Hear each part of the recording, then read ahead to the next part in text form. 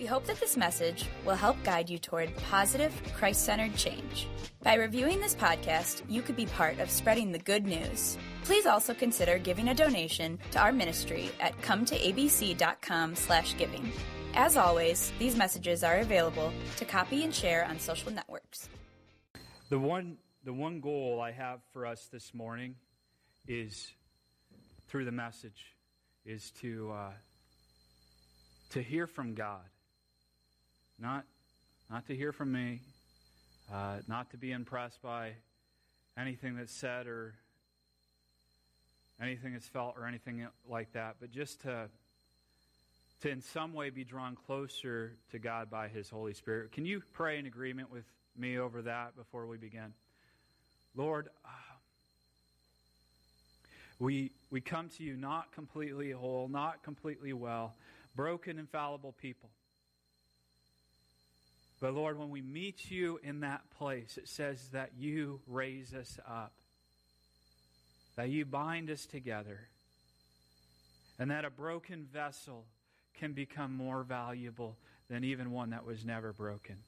So God, you're reshaping us and you're remolding us and you're creating us more and more into the image of your Son, Jesus Christ, but that doesn't always feel good. Lord, I pray that we would hear from your Holy Spirit today, that you would speak to us individually what you need us to hear, but you would also speak to us corporately as a church what we need to hear together. We ask this in Jesus Christ's name. Everyone said, amen. So we're going through the Beatitudes and looking at the kingdom of heaven, and we're calling it the upside-down kingdom because the kingdom of this earth, the world, if you will, has value and values things differently than Jesus does. See, Jesus came and he started teaching, and what he taught was really revolutionary. It was different than what everyone else taught because he was saying, blessed are the meek and humble. And he was saying, blessed are the poor in spirit. And blessed are those who seek God and hunger for righteousness. And what everyone else was used to seeing and actually elevating in their minds was people who have it all together. I mean, people with the nice white picket fence, and the nice car without any car payments, and the perfect job, and the trophy wife or trophy husband, and the people or the kids are always listening, and they're great at sports, and they're perfect. Have you ever known the perfect family? As soon as you're around them long enough, you see what? Imperfections.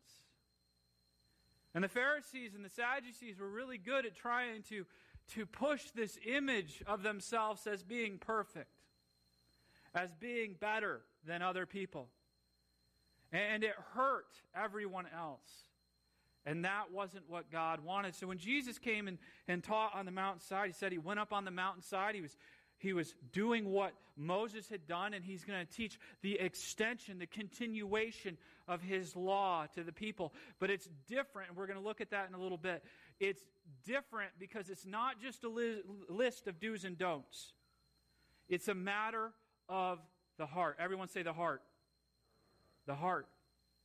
How many of you have had a child obey, but their heart wasn't in it? Have you ever had a child where you get that stern talk to, and as you're talking to them, they recognize that the consequences are not worth their negative actions, so they agree to go along with it. But you know what they're really agreeing is to disagree. You ever been there? I've been in the opposite situation where I'm pushing the buttons and everything else. See, what Jesus does is he says it's not about the law. It's not about perfectly adhering to the law. Instead, it's about the heart. Everyone say it's not the law. It's the heart. So this is what God is doing within His people, within these people that He's talking to. And realize when He's talking to these people, these are not the up-and-coming people. They're not the positive, moving, good crowd to be in. These are the people that are kind of the fishermen, the factory workers, the people of the world that are kind of nominally religious, but they're not perfect like the Pharisees and Sadducees and like the pastors and the prophets and the evangelists and everything else. They're missing some things according to the world. And Jesus starts this off, and He flips everything upside down. He says, this is what it takes to be in my kingdom. You want to be part of this kingdom. You want to sit and rule. You want to do all these things. Then here is what it takes. And if you want to open up your Bible today, I encourage you to do that. We're opening up to Matthew chapter 5. And we're going to go near the end of this in a little bit. So just kind of keep your finger there. This is where we're camping out. Verse 1, it says this. Now when Jesus saw the crowds, he went up on a mountainside and sat down, and his disciples came to him. And he began to teach them, and he said, Blessed are the poor in spirit, for theirs is the kingdom of heaven. Blessed are those who mourn, for they will be comforted. Blessed are the meek, for they will inherit the earth. Blessed are those who hunger and thirst for righteousness, for they will be filled. I was teaching this to the kids midweek, and I realized that there are areas in my heart that God needs to heal, and everyone says amen, right? It says, Blessed are the meek, for they shall inherit the earth. And I turned to my mom and I said, then I'll show them.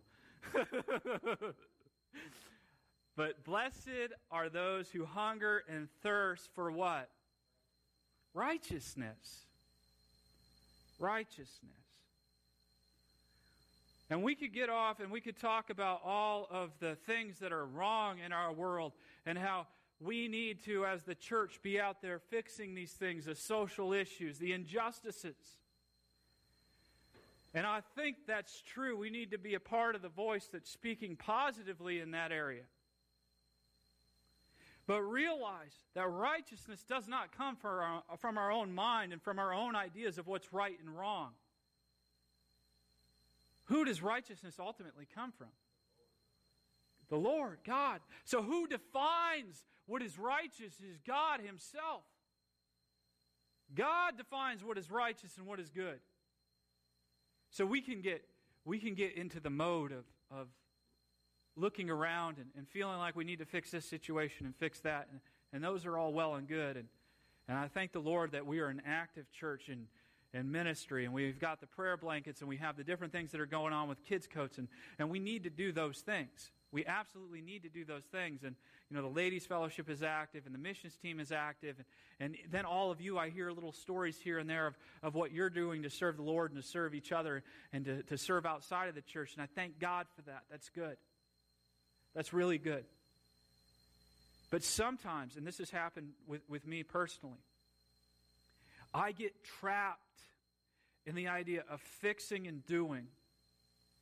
And in so doing that, I just move more and more towards this, I have to, I need to, I must. And everyone's counting on this, or I have to go help here because this is such a great need.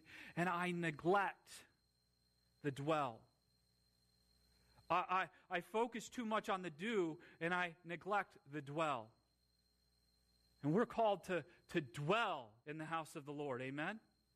And that's not talking about just coming to church. That's talking about an intimacy and a closeness to Jesus Christ, a revelation of who he is, and that it isn't a list of do's and don'ts, but it's a closeness that we're to be in. And too often I've neglected that for the do instead of the dwell. And then I wonder why my do isn't really good. I wonder why it doesn't feel right, why I'm running out of energy. How many of you felt like your do went up and done left? Or if you do too much, it starts to smell like do, right? See, what God and what Jesus in this text right here is asking us to do is to hunger and thirst. How many of you are hungry right now? Physically. Yeah, you're physically hungry. How many of you are physically thirsty? How many of you can remember the point where you have been the hungriest in your life? Maybe you had a surgery, an operation, medical procedure, and you had to fast for a length of time. Or maybe you've been somewhere and you've been without water, and you get that dry mouth. You get that swollen tongue, and you go through all of those circumstances. Isaiah 55, verse 2 through 3, it says, Why do you spend your money for that which is not bread, and your labor for that which does not satisfy. Hearken diligently to me, and eat what is good, and delight yourself in abundance. Incline your ear, and come to me. Hear that your soul may live. That's a good word, right? Hear that your soul may live. This text here, it goes on before and then after, and it talks about how the Israelites were pursuing other gods, and they moved into the area, and they looked around. They said, well, they have a physical God that I can worship, and so they started adding things on to Jehovah, and they started adding things on into their faith that weren't of God, and they started saying, well, I'll take a little bit of this, and I'll take a little bit of this, and it'll be all good, and I'll still worship God and everything, but I want some of this too. I want to be like the other people. And God has this word for them, and He says, why do you spend your money? Why are you spending your hard work on bread that will never satisfy? Have you ever eaten something that did not satisfy? Some of the food stuff that is out there that is sold to us is really weird. Like I was in a hotel a number of years ago, and I went to get that creamer that they call, the powdered creamer. And I looked on the back of it, and it said that the interior of the stuff was made in a plastics factory. The same factory that made the plastic bowl is making my creamer. How many of you know I didn't drink that? I didn't eat that. See, the Israelites were going after something that would not help them. They're adding something that didn't need to be there. And it was costing them. Jeremiah talks about being thirsty. Chapter 2, verse 12 through 13. It says, my people have committed two evils. They have forsaken me, the fountain of living waters, and hewed out cisterns for themselves, broken cisterns that cannot hold water. How many of you, maybe some of you that are a little bit more mature, I'll use my words wisely, right? More mature and wiser. How many of you have seen a cistern before? So, see, I think we had one in our old carriage barn at the house. And we had one in the house too? So we had two of them. Well, I should have been behaving better than that. They could have put me in them. You realize that cisterns in the Old Testament were used as prisons. It was Jacob that was placed in one that was dry. And the cistern was out there because it was a dry climate. And so at times they would have to take these, and they would take the springs or the well that would only work occasionally, and they would fill the cistern to hold the water that would supply them through the dry spell. And what this verse is referencing is people who go out and they dig a cistern, but the walls are cracked and broken. So what happens when you put the water in it? Anyone guess? It goes away. It disappears. Like you open it up, there's less and less water. It's cracked. It's broken. It leaks away. And what God is telling His people is here, look, I already have a well. I have a spring for you, and it's flowing all the time. And you've said, well, I can't trust that for sure. I'm going to go dig my own and try to scoop some of that water and save it for later. And what happens to that? It goes away. And they're out there searching for things that will not quench their thirst. They're out there looking for something to bring them joy and hope. And in our world, it's no different. We have a lot of people who are searching for something that only God can give. And they're looking with lust. They're looking with addictions to alcohol, drugs. They're looking with every selfish intent in their heart. They're thinking if they just got a little bit more money, if they just had the better job, if they just had a better situation, if they were just here, if they were just there, if they just had their dream home, then God would satisfy, or they would feel like they're satisfied. But it says they're thirsty and they're never getting anything. How many of you remember the old cartoons where the guys are always wandering the desert, and what do they see? An oasis, right? They see the palm branches. They hear the music even, and then there's this pool of water. And they go up and they start drinking it, and what does the water turn into? Sand. Everyone's seen that cartoon like 50 times because there's 50 different ones of them. That's what happens in this life and world. The devil, Satan, the enemy, is telling you, this is good stuff. You need to drink some of this. You're thirsty for this. You're hungry for this. There's a term that's going around. They're thirsty for this. They're hungry for this. And when you go and you take that, it doesn't satisfy. It does the exact opposite. The exact opposite. So a cistern will trap you. A broken cistern will trap you into thinking that what you're doing is you're helping yourself. You're building it up. You're getting it going. But you're neglecting what God has already given you that you don't even have to work for. How many of you have been in a conversation before where you shouldn't have had that shovel that you kept digging a hole deeper with? And the world will tell you, just dig harder. Just dig deeper. You'll hit it eventually. Oh, if you just had a little bit more success, you'd be okay. Never quenches the thirst. Never satisfies the soul. Always longing for more. So Matthew 5:6 is talking about the universal experience that we go through where one person called it the God-shaped hole that's in our heart and in our life. And when we try to fill it with anything else other than God, then we can lose perspective. But as Christians, we're not usually trying to fill it with other things. We just start supplementing. You ever try to supplement your faith with something else? Like maybe if I had Jesus plus. It's Jesus plus all these other things. And we start adding and we're losing focus of the well, the thing that God has already given us, the thing that He is continuing to give us. But it requires patience and presence. See, I think one of the reasons why the Israelites went after the idols and the idolatry is because it was easier in some ways. You see, it's easier to worship something you can control. It's easier to place your focus and hope on something that you can tangibly see. And that's what they were doing.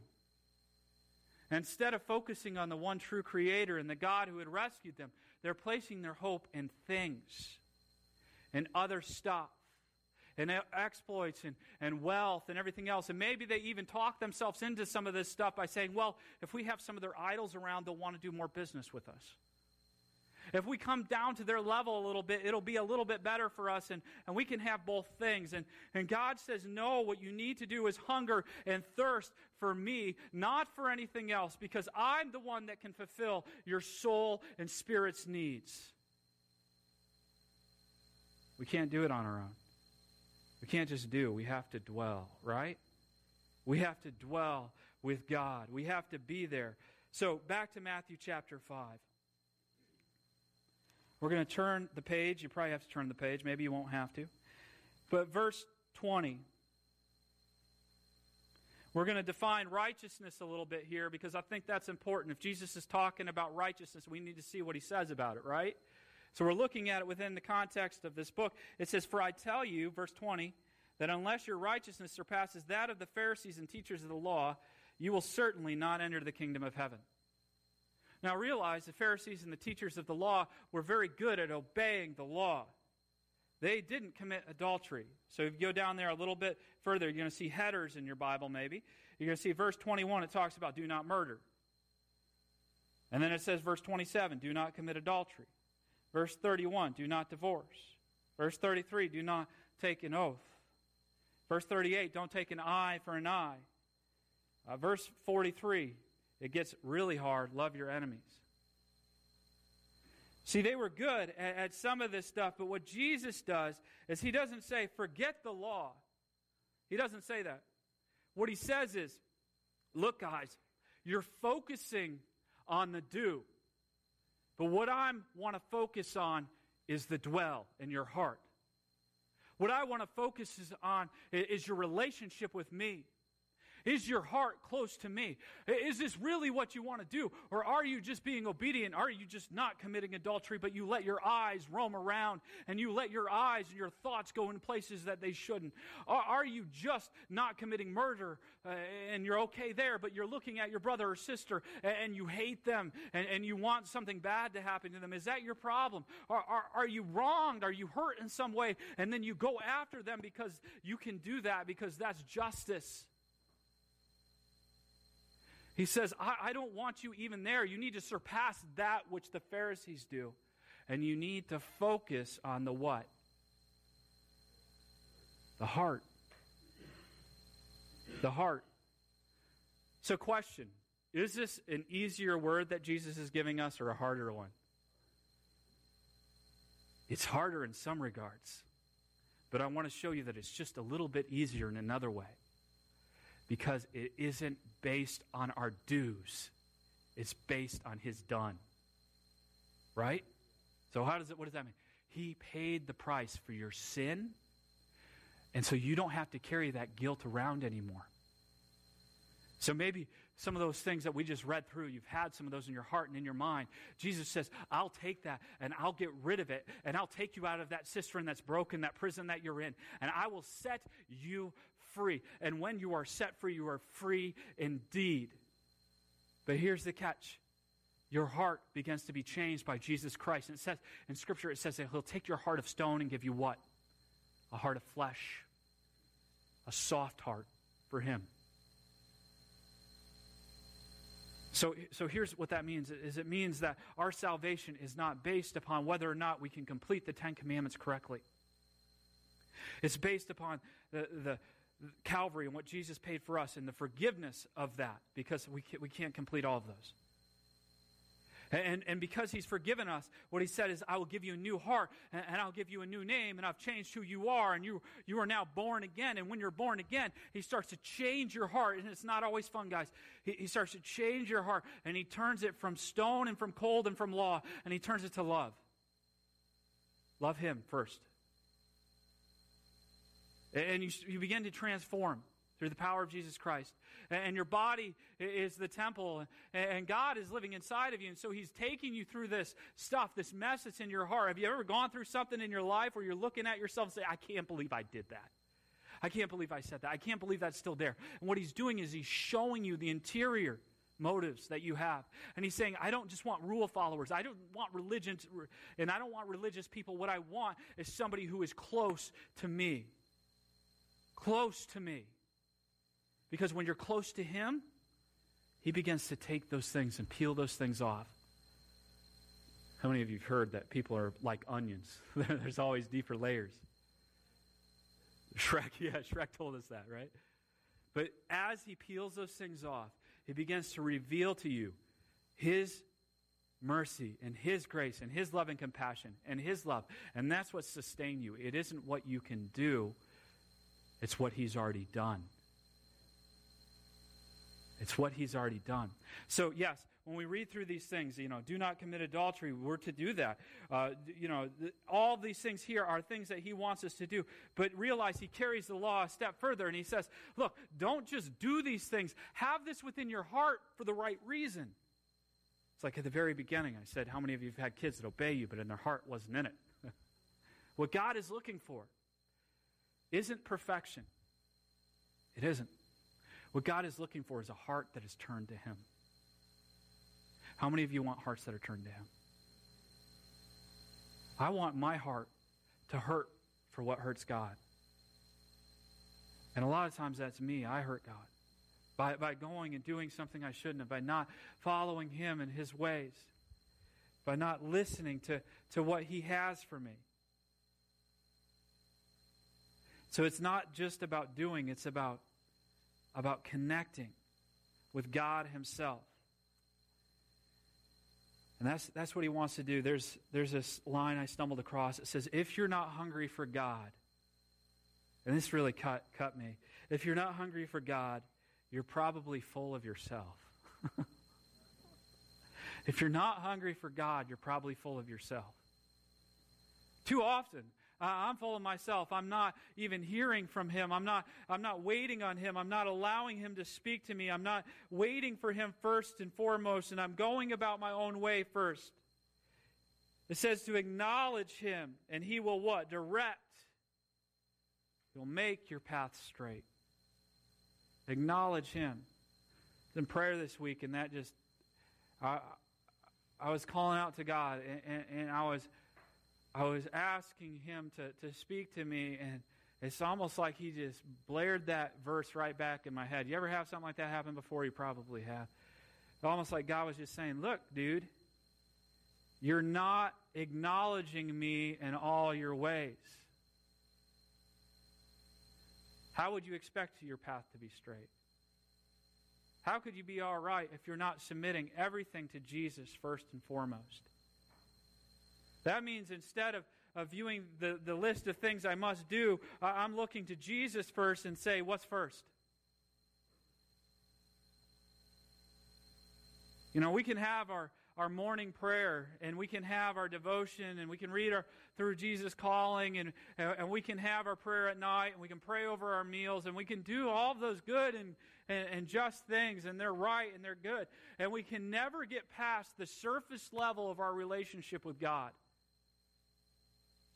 In Scripture, Paul talks about getting to the point in prayer where he is groaning out, where he is stopping and listening, where he's in intercession. That's what the word really is. Intercession, a deep pleading with God. How many of us spend enough time in prayer and in His Word to hear from Him that way, or to get to that point where we're in the deep pleading with God? It was my wife's birthday this week. And she reminded me of what I did for her the first birthday we were together. It was a really mean thing to do. Her telling me what I did. I remember I had a little bit more time on my hand. Obviously, I didn't have kids yet or anything like that. And I was probably a whole lot more romantic. I got the keys to her car, I think from Mom here, her mom, and I blew up balloons, one for every year that she was, and I wrote a reason inside of everyone, stuffed them with reasons I loved her, and they're very specific. And I loaded those in her car so she couldn't go anywhere. And so she came out in the morning to this car. I snuck in at like 1 in the morning. I was afraid the cops were going to get me and all this. Anyways, so I did this, and I had kind of forgotten about that. I realized that as time goes on, and as we get more normalized in our relationships with our husbands and our wives, with each other, even with Jesus, we start to take certain things like our presence for granted. And I don't do a whole lot of things like loading her car with balloons right now. She said, please don't. You know, the relationship's matured a little bit. And there's different ways that I show my love and compassion, but sometimes we lose focus in the relationship that matters most with Jesus Christ. And we lose that hunger and that thirst for Him. And we go through what I call spiritual starvation. If you look, I want to read to you a few of the things that happen in physical starvation, because I think they can play out a little bit in spiritual starvation. Okay, so early symptoms of starvation, and maybe some of you are going through these right now because you haven't had a donut in 2 hours. Early symptoms include impulsivity, irritability, hyperactivity, and other symptoms. Atrophy, which is wasting away of muscles and other things. Atrophy of the stomach also weakens the perception of hunger. So eventually, if you go too long being hungry, what? You lose your sense of hunger. Since the perception is controlled by the percentage of the stomach that is empty. And then victims of starvation are often too weak to sense thirst, and therefore they become dehydrated. And all the movements become painful due to the muscle atrophy and dry, cracked skin that is caused by severe dehydration. The weakened body takes place, and then disease can come in, and actually fungi can run through your whole, that's gross, fungi can run through your whole body, and you get this infection. It's interesting to me that you can be so hungry that you don't think you're hungry. You can be so thirsty that you don't think you're thirsty. What you've done is you've forgotten what it was like. There's a song that I used to sing in church as a little kid. I remember it, and I think it was my favorite song growing up. It was, maybe you know, as the deer panteth for the water. Anyone know that? So my soul longeth after you.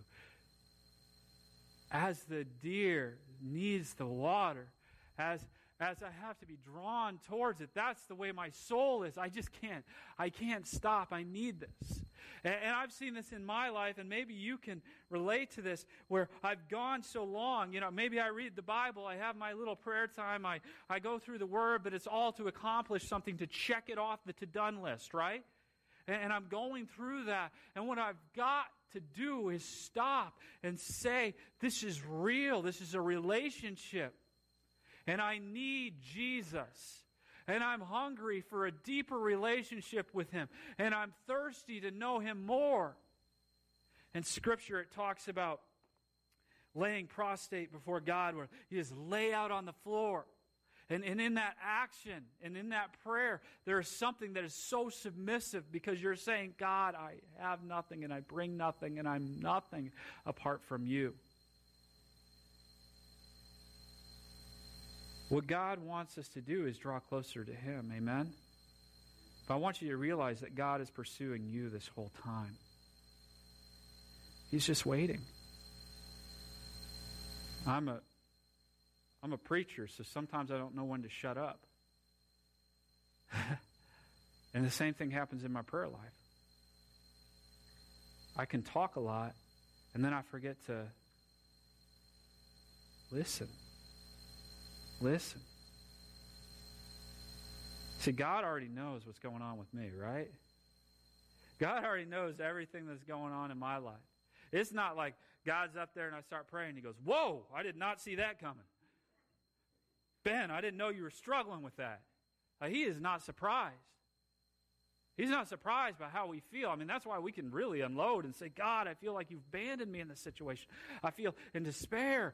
And we can say things like that because He's big enough to handle it, and He's not surprised. What He's looking for is honesty from His kids.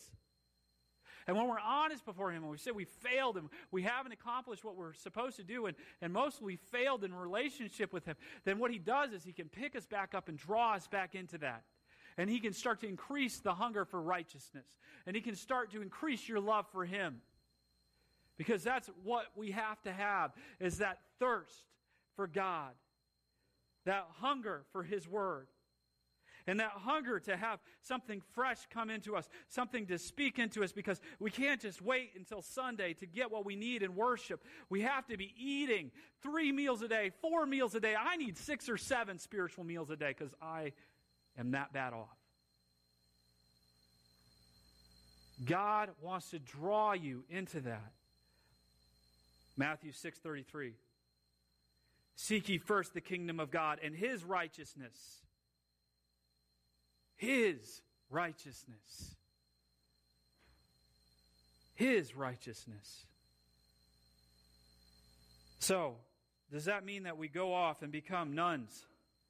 We go off and become monks. We hide away from the world and just get into a little prayer cocoon and live in that? No. What it means is we have to have a lifestyle of living in that. And as we go out into the world, we aren't impacted by the negativity around us as much. Instead, we're resting in His righteousness, and we're allowing Him to speak into us, because our hunger and thirst is first for Him. And when we have our priorities straight, then we don't start collecting idols around us. We don't start picking up things of the world and saying, well, I want this just as bad as everyone else, and I need this just as bad. No, instead, we realize that our main goal, our primary responsibility is relationship with Jesus Christ. And a hunger for that. And remember, if we're not hungry and if we're not thirsty anymore, we're probably full of ourselves. And then that takes us back to the verses that we read earlier in Matthew, because this all builds upon itself. Realize these are not by themselves. It says, blessed are the poor in spirit. So those that mourn. Blessed are the poor in spirit, people that realize their spiritual inadequacy. For theirs is the kingdom of heaven. Blessed are those who mourn, for they will be comforted. Blessed are the meek, for they will inherit the earth. And only if we're in that category, only if we've marched through this already, can we get to the point where blessed are those who hunger and thirst for righteousness. Because if we don't have those verses from 3 on, then what we don't know is our depravity. What we don't know is that we need it. What we don't know is that we're hungry. We're like the person who doesn't know they're starving to death.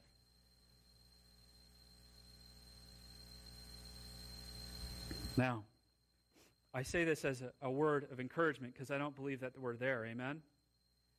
I believe that God has given you hunger. I believe that He has given you thirst. I believe that that's why you're here, and I'm preaching to the choir right now, right? But guys, we can always get a little bit more of Jesus. We can always get a little bit more hungry. We can always work up our appetite just a little bit more, because we're not going to get satisfied by the world. This is what I've realized, that it isn't a Facebook message. It isn't a little tweet to God to say, hey, God, help me in this. We're not praying to a magical genie in the sky that's going to grant our wishes. What He is longing for, what He has already asked us to do, and it says that He's coming towards us, He's pursuing us through His Spirit. What He's asking us to do is to seek His face.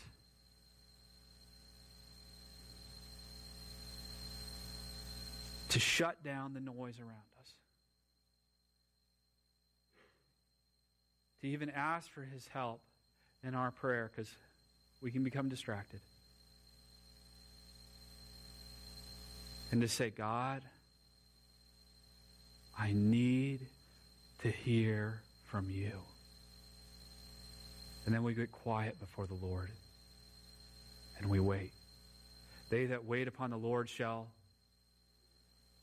renew their strength. They shall mount up with wings as eagles. They shall run and not be weary. They shall walk and not faint. Guys, I'm tired sometimes. I don't know about you. The world's a hard place. As we get down and as we humble ourselves before the Lord,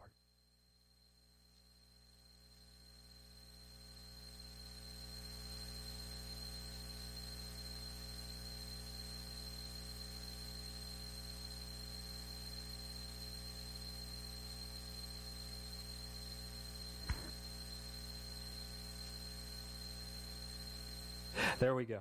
Okay. John 4:34. This is what Jesus said His food was. My food, said Jesus, is to do the will of Him who sent me and to finish His work. And He goes on to talk about evangelism here. But realize, before Jesus ever went out and did His work, before He ever preached, before He ever went out and did the work of the day, He spent time with the Father in prayer. We can't just do. We have to dwell. We have to be dwellers in the presence of God. We have to have that hunger and thirst for His righteousness. And then all of those things will be added unto us. Amen? Amen. Let's pray. God, this message has hit me hard this week. This has been corrective for me, because I can get so caught up in things to do, places to be, and all the while just kind of moving past my time with You and getting it done, but not dwelling in it. God, I confess that I need You every moment. Lord, I pray over all of us individually that we would have a new hunger and a new thirst for You, that we would continue. We wouldn't wait until next Sunday to open up our Bible, or we wouldn't wait till midweek to dwell on something that You've told us, or to just wait and to sit and give You space to speak to us.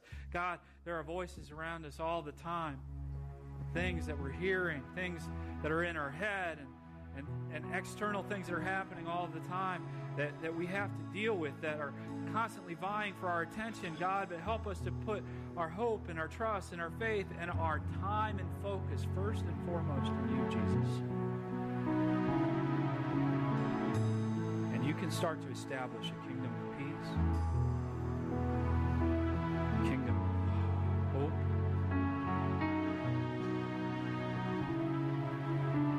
and a thirst for righteousness, and a hunger for You. God, I pray that our focus would be You. Because when we get that right, other stuff starts coming around side of it. That is the one thing. That is the one thing. I pray this in Jesus' name. We hope that this message will help guide you toward positive, Christ-centered change.